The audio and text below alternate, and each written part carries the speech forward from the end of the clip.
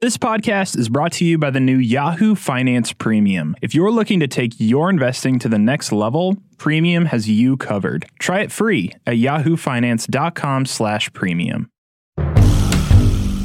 From Yahoo Finance, this is Ballots and Dollars, a podcast about the politics that affect your pocketbook. I'm Rick Newman.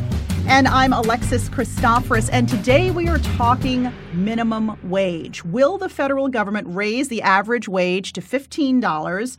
And what will the real impact be on the economy and corporate America? In addition to Rick Newman, we are joined today by Jessica Smith, Yahoo Finance's Washington, D.C. correspondent. She's joining us from our D.C. bureau, and great to have you with us, Jess. I'll start with you. You cover D.C. The House passed legislation recently that would raise the minimum wage to $15 an hour gradually by the year 2025. It seemed to not really have any real life in the Senate. Will this bill be voted on by the Senate, do you think? You know, I don't even think it's going to be taken up in the Senate, at least at this point. Majority Leader Mitch McConnell has been very skeptical about this, saying that he thinks it will kill jobs, it will hurt the economy, which he says is strong right now. So he doesn't see a reason to even take this up.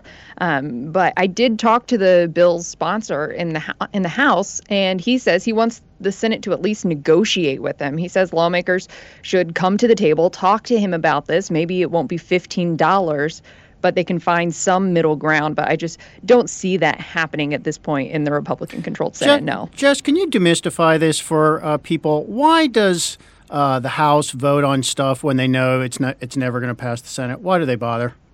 Because they want to be able to say that they did this, that they took the steps to raise the minimum wage to $15, and it's the Senate's fault that they didn't do this. So they have the majority in the House right now, Democratic lawmakers do, so they want to advance their agenda as much as they can and say, look, hey, we did all of this, we did what we could.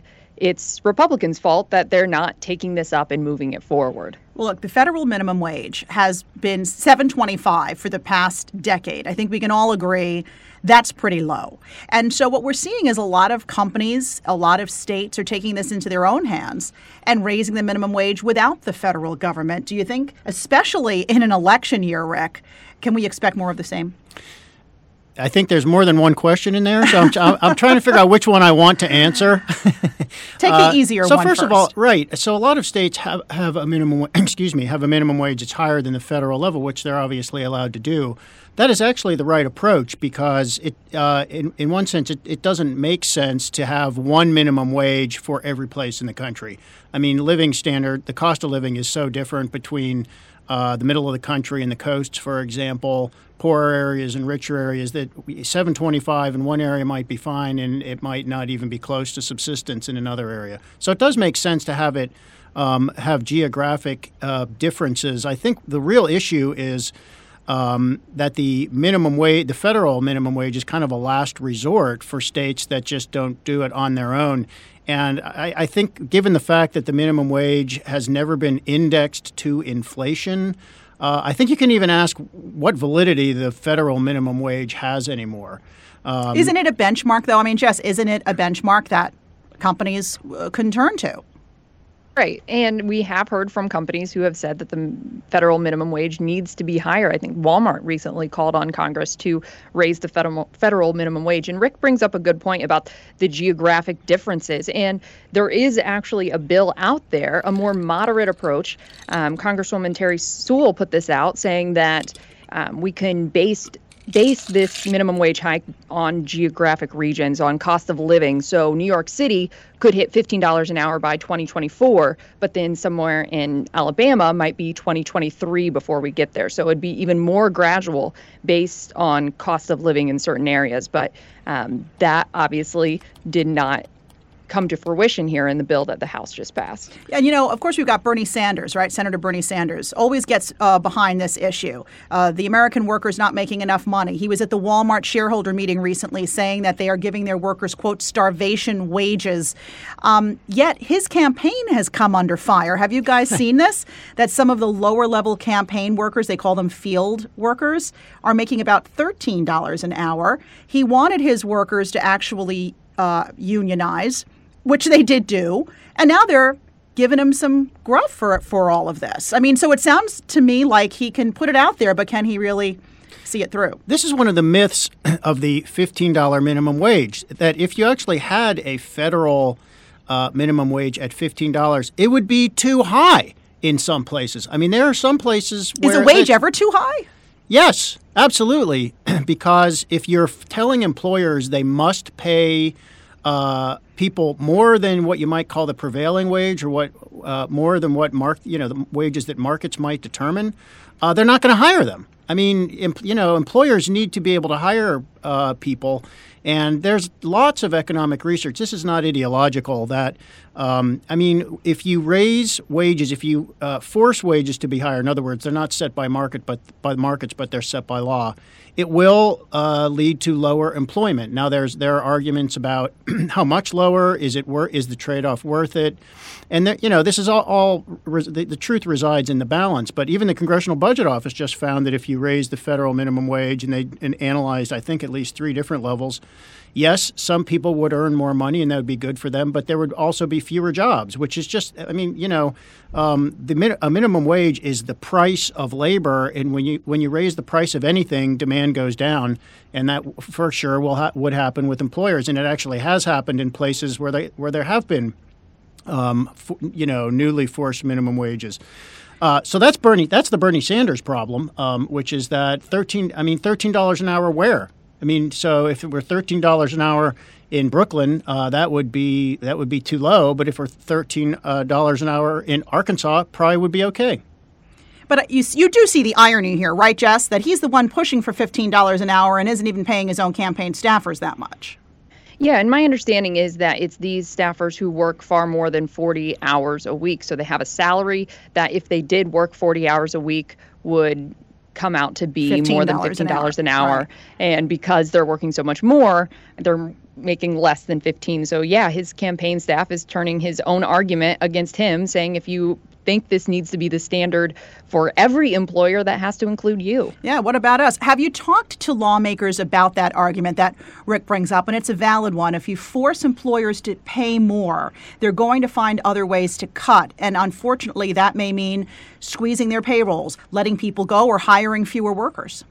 I did ask Congressman Bobby Scott about that. I brought that argument to him. He's the one who introduced the Raise the Wage Act, and he said, the benefits are going to outweigh any negative consequences that we see from this bill. He says, yeah, people maybe will be working fewer hours, but they're going to be making more money in the long run. And he doesn't really buy the argument that this is going to kill jobs. He says that businesses will be just fine because a higher minimum wage is going to just stimulate the economy so much that people are going to spend more, and it's going to be good for business, he says. Do you buy that? Especially for small and mid-sized companies who may not be able to afford this. Not everybody is McDonald's. Not everybody is Target. This is why I think there's some cynicism involved in this idea of pushing for a $15 minimum wage when you know it's not going to happen.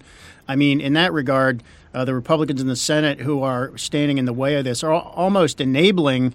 They're allowing Democrats to say, yes, almost all of us stand for a $15 minimum wage, which is fine because it's never going to happen and we're never going to have to deal with the negative consequences. I think when you hear somebody like Jess was just referring to Bobby Scott saying the benefits will outweigh the negative developments, that is the Obamacare mistake to me. Whenever you say that it's going to hurt some people, but it's going to help more people, you have a problem. And if you actually had to put that into place, the problem is the people you're going to hurt are going to squeal like crazy, and that's going to come to define the entire program, which is exactly what happened with Obamacare when President Obama said, if you like your health care plan, you can keep your health care plan, and it turned out for something like 2 or 3 million people, they actually could not keep their health care plan. Obamacare ended up helping about 18 to 20 million get coverage or get better or cheaper coverage, but it hurt those 2 or 3 million. And that's why the law was so unpopular and vulnerable to repeal, is because on balance, it did more harm than good. But you shouldn't be doing harm anyway. Try to find policies that don't do any harm. It's tough to do, right, Jessica? I mean, you talk about policies all the time. Right. And one point worth noting about the bill that the House just passed is they did have to get moderate Democrats on board who are worried about the impact in certain communities where $15 is just such a high wage. So what they did is they put an amendment on this to require in 2 years, so after the first 2 wage increases, the Government Accountability Office is supposed to analyze it and see what happens. And if there are negative impacts on job creation, if people are losing their jobs, then it gives Congress the ability to reassess and change things if need be. So that was what they had to do in order to get some of these moderate Democrats on board to actually pass this bill. And by the way, usually when it's any $15 minimum wage proposal, in the fine print is that it will be phased in over time. Right. It would be, totally reckless if you went from states where it was $7.25 to $15 overnight. I mean, most places that even have 15 have not done it that way. Yeah, at the top of the podcast, we said it would have been rolled in through 2025. This problem is so solvable. And it just do share with us, Rick. It's just infuriating how dysfunctional and ridiculous Congress can be. The way to set minimum wage policy is decide what it should be, and then index it to inflation, so you never have to deal with it legislatively again. It just goes up by the amount of inflation. And by the way, for employers, that gives employers predictability. So if they, not everybody, you only would have a percentage of your workforce that's at the minimum wage, but you would know every year about how much more you're going to have to pay those people, and it would, be an extra 2 or 3% every year at most at the kind of inflation we have right now. It sounds simple enough, Jess. I mean, what was the impetus for the 2009 rise in the minimum wage? Remember, we were just coming out of the financial crisis of 2008 when that was passed. Right. One of the things that Rick mentioned there is indexing this to inflation. That's actually somewhat a part of this bill. They're indexing it to median wages. So that is something that lawmakers want to do as a part of this fight for 15, as they call this effort. They want to make sure that they never have to go through this again, to where we have this long stretch since we have not done this since 2009. This podcast is brought to you by the new Yahoo Finance Premium. Are you ready to take your investing to the next level? With premium features, advanced data, and a sophisticated new way to stay on top of your portfolio, you can trade with complete confidence. Because it's more than just your portfolio, right? It's your money. Yahoo Finance Premium lets you trade up using tools that help you go beyond the fundamentals with industry-leading insights and detailed company profiles. You can trade up to advanced portfolio tools that help you monitor allocation, diversification, and risk. You'll discover new opportunities with detailed research reports and investment ideas that are updated every single day. So are you ready to trade up? Try it free today at yahoofinance.com/premium.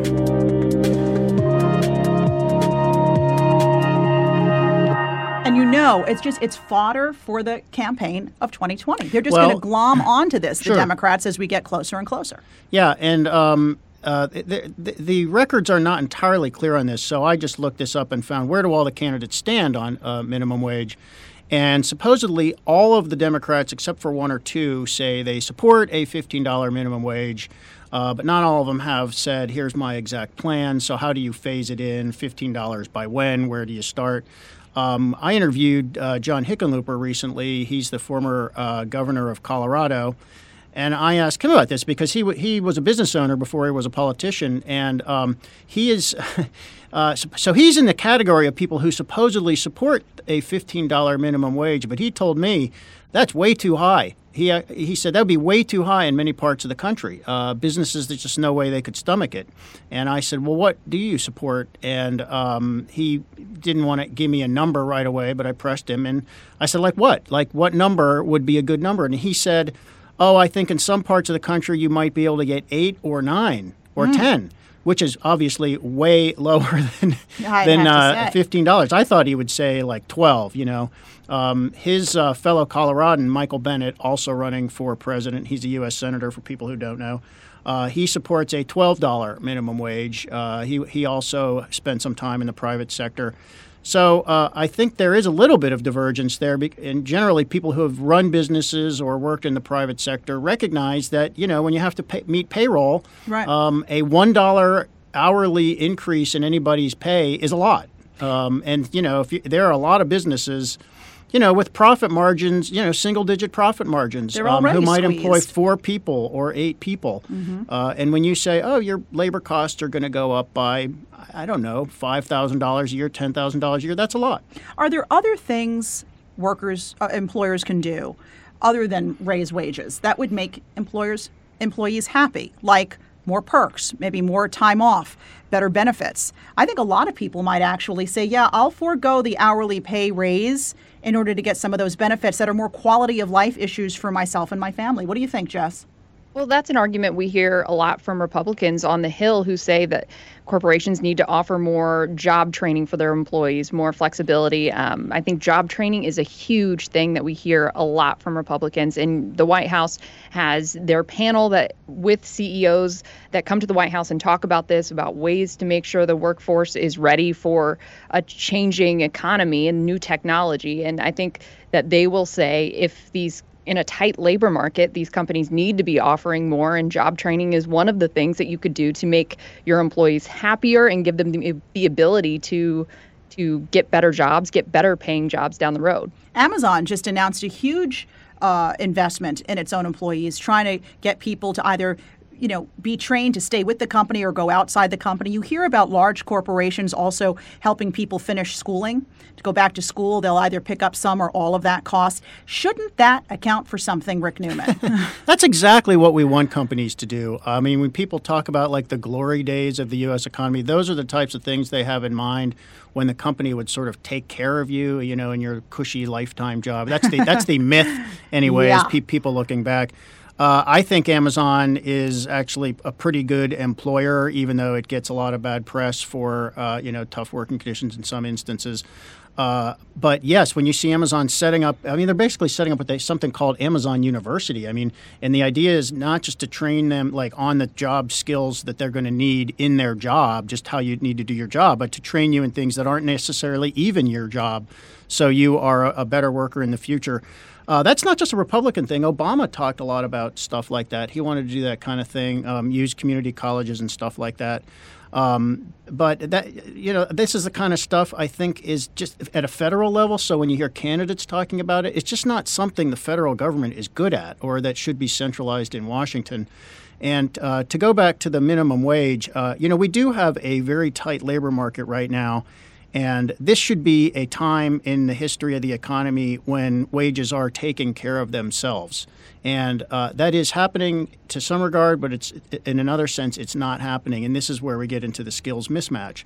Anybody getting $7.25 in this economy, which is generally very good, is probably either a teenager or somebody working at kind of a menial level, because there are labor shortages in many parts of the economy which allow people to work for more. And, when you interview people, again, to go back to small businesses, they are having, in many parts of the country, they're having a hard time finding people who will work for even $10 an hour. And, for a business person, I'm thinking of some of the people I've interviewed, and I say, well, why don't you pay them $11 an hour? And they say, well, there's a big difference in my budget between $10 an hour and $11 an hour. So when we're talking about $7.25 in this economy, we're really talking about workers at the bottom. But I do think that when we go through the next recession, this is going to affect a lot more people. And it could be worse than it was after the last recession. We're also seeing evidence, Jess, in the monthly jobs report that we're seeing stronger wage growth, I should say. It's not exactly gangbusters. Nominal average hourly earnings rose by 3.1% over the past 12 months, marking the 11th straight month that year-over-year wage gains were at or above 3%. Would you agree that at the end of the day, who doesn't want to make more money? This is a hot button topic, and that the Democrats know it's going to go nowhere, but they're still talking about it because it gets people riled up. Yeah, definitely. It does get people riled up, and that's why you have so many 2020 candidates talking about it as well. And I think it's a way to kind of combat what the president is saying, because the president is campaigning on the economy too. So as he is out here campaigning on those job numbers, on those wage growth numbers, we have the Democrats who say, no, this isn't affecting everyone. The economy is good for the wealthy, but your everyday workers aren't getting the wage increases. They're not getting the raises that others are. So I think that's a way to kind of separate and really fight the president's campaign tactics there. I feel like this is another issue where the Democrats are kind of blowing it. It's just so easy to say, oh, fight for 15, when there's no chance of passing that. It's another sort of let's go for it's the revolutionary approach. Let's endorse something that would be a revolutionary change. We're going to put all this power into the pocket of the ordinary worker, except it's never going to happen. And guess who you end up turning off? You end up turning off every business owner in the country. Any voter who owns a business or knows somebody who owns a business is listening to you say $15 an hour up from $7.25. The details get lost. It sounds like you basically just want to double everybody's wages at the bottom end of the scale. And people think it's immediate, too. Oh, great. Right. My wage can start going up as of next month. Right. And I think another thing Bernie Sanders probably would make it immediate. He would just take it right out of the bottom line at Walmart and hand it over to workers, and so would Elizabeth Warren. But it just doesn't sound pragmatic. Was there anything in there that this bill that passed the House but is probably now going nowhere that actually stipulated how big a company needed to be, how many employees they needed to have in order to be part of the group of companies that would be raising the minimum wage? Well, it did say that it needs to gradually do it, right? So a little bit every year. And a couple other things that it did is that it eliminated that really, really low minimum wage for tipped workers. So that's going to be gradually phased out. That's not going to be until 2027. But eventually, every employer would have to pay $15 an hour. Yeah. Having waitressed in my early years, I'm all for raising the base salary of people who work on tips. I'm not. Well, you could have a bad week, Rick. And what does that do? It's hard to plan things when you're working on tips as opposed to a real salary you can depend on. I was a server also, and this is controversial. But if you just go to basically paying them as salary or hourly workers, presumably you would take away the tipping, so you wouldn't just pay them regular wages and then no tipping. And then tipping on top of that. You would basically take away the tipping. It's one or the other. I think it should be raised a little bit because in some places it's just embarrassingly low. Right. But people still work at those jobs. So some people in the industry don't want to see the tips go away because they end up making more money than they would. Yeah. Right. All right. I'm still for raising their wage a little bit, raising the base wage a little bit. Here's the hard part to discuss is the hustle factor that a tipping environment requires. You are incentivized to have more customers and to move them more quickly and to offer better service and do things to get more tips. Whereas you're not incentivized to do that if you're paid on an hourly basis, which, in a way, when I think back to those glory days, when I was freelance writing 1 year out of college and working as a waiter, that was part of the fun. Part of the fun was seeing how much can I make today? Yeah. I don't know, debatable. I think that's for another podcast. But so where do things stand, Jess? Where do we go from here? Did you talk to any Republicans who were kind of sort of on the fence about this? No, I could not find any Republicans who are kind of sort of on the fence on this. For the most part, they are all saying that this is going to be a job killer. Republicans are not on board with this, and I don't think it's going anywhere in the Senate. Mitch McConnell just does not want to take it up, and actually the chairman of the committee that deals with this, that would deal with a minimum wage increase in the Senate, has said in the past that he doesn't think there should be a minimum wage at all. So he's not going to be very keen on taking up a bill that would raise the minimum wage either. So now I think we just hear from lawmakers who put the pressure on the Senate. Already written a letter to McConnell saying we at least need to put this up for a vote. So I think you'll hear a lot of back and forth, but I don't think you'll see much action. The thing that's so aggravating is this is precisely the right moment to do something on the minimum wage. And it's not abolish it and it's not raise it to $15. It is to do something sensible, like push it up to, I don't know what the right number is, but let's say $9 and then index it to inflation and then call it a day, and we never have to deal with the minimum wage anymore because it's going to, or index it to what would the argument be to not do that, though, Rick? Well, it's the Republican argument, but you've got it's the usual standoff between two extremes. The Republicans are do nothing and just let's erode the minimum wage down to as low as we can over time by never raising it, and the Republicans and the Democrats saying let's raise it to 15. I mean, the economy, the labor force is so tight right now that lots of, I would be interested to find out where companies are still paying the minimum wage, because in so many parts of the country they have to pay more. They have to in order to be competitive. You could raise it if you raised it to 9.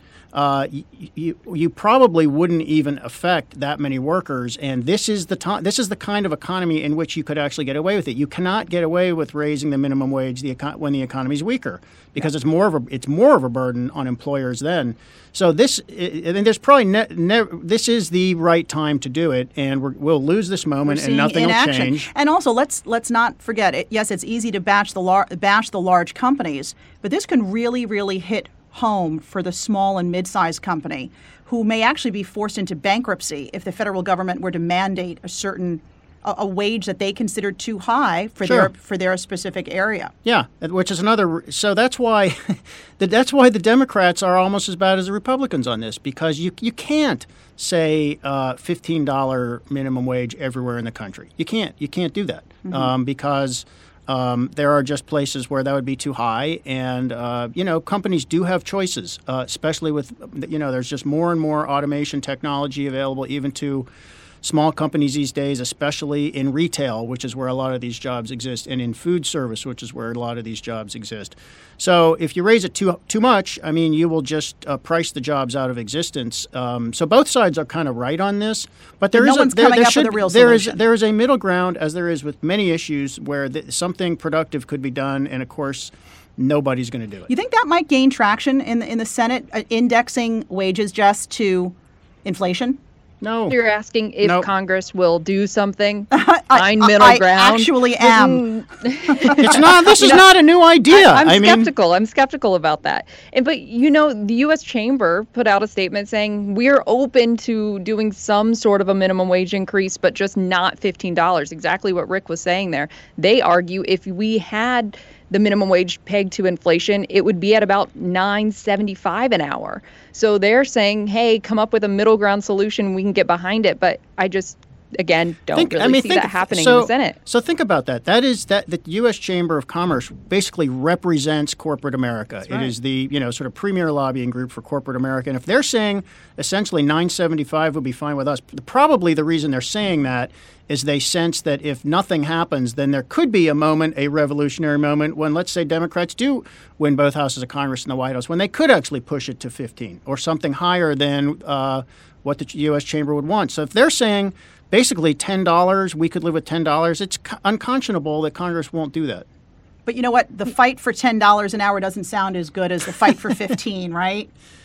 Well, right, exactly. And the CBO did put out that report that Rick referenced earlier, and it looked at what would happen if you raise the minimum wage to $10, and it kind of backs up what he was saying, because it would just be minimal effects on people making more wages. It wouldn't be nearly what we would see with $15 an hour. Mm-hmm. So that's why you have those progressive Democrats who say that's not nearly enough. We need to do more. So we've solved this problem. I mean, we have come up with the answer, and all we need is some courageous members of Congress to do what we recommend. Raise the minimum wage to $10, index it to inflation, never deal with it again.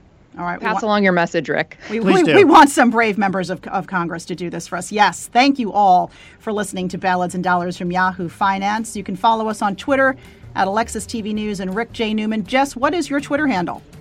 It is Jessica A. Smith 8. It's tough to find a Twitter handle when your name's Jessica Smith. I can appreciate that. But thank you for sharing it. And we're all going to follow. I already follow you. We're going to be back next week with another new episode. So in the meantime, head on over to Apple Podcasts or wherever you get your podcasts, and be sure to rate and review what you just heard.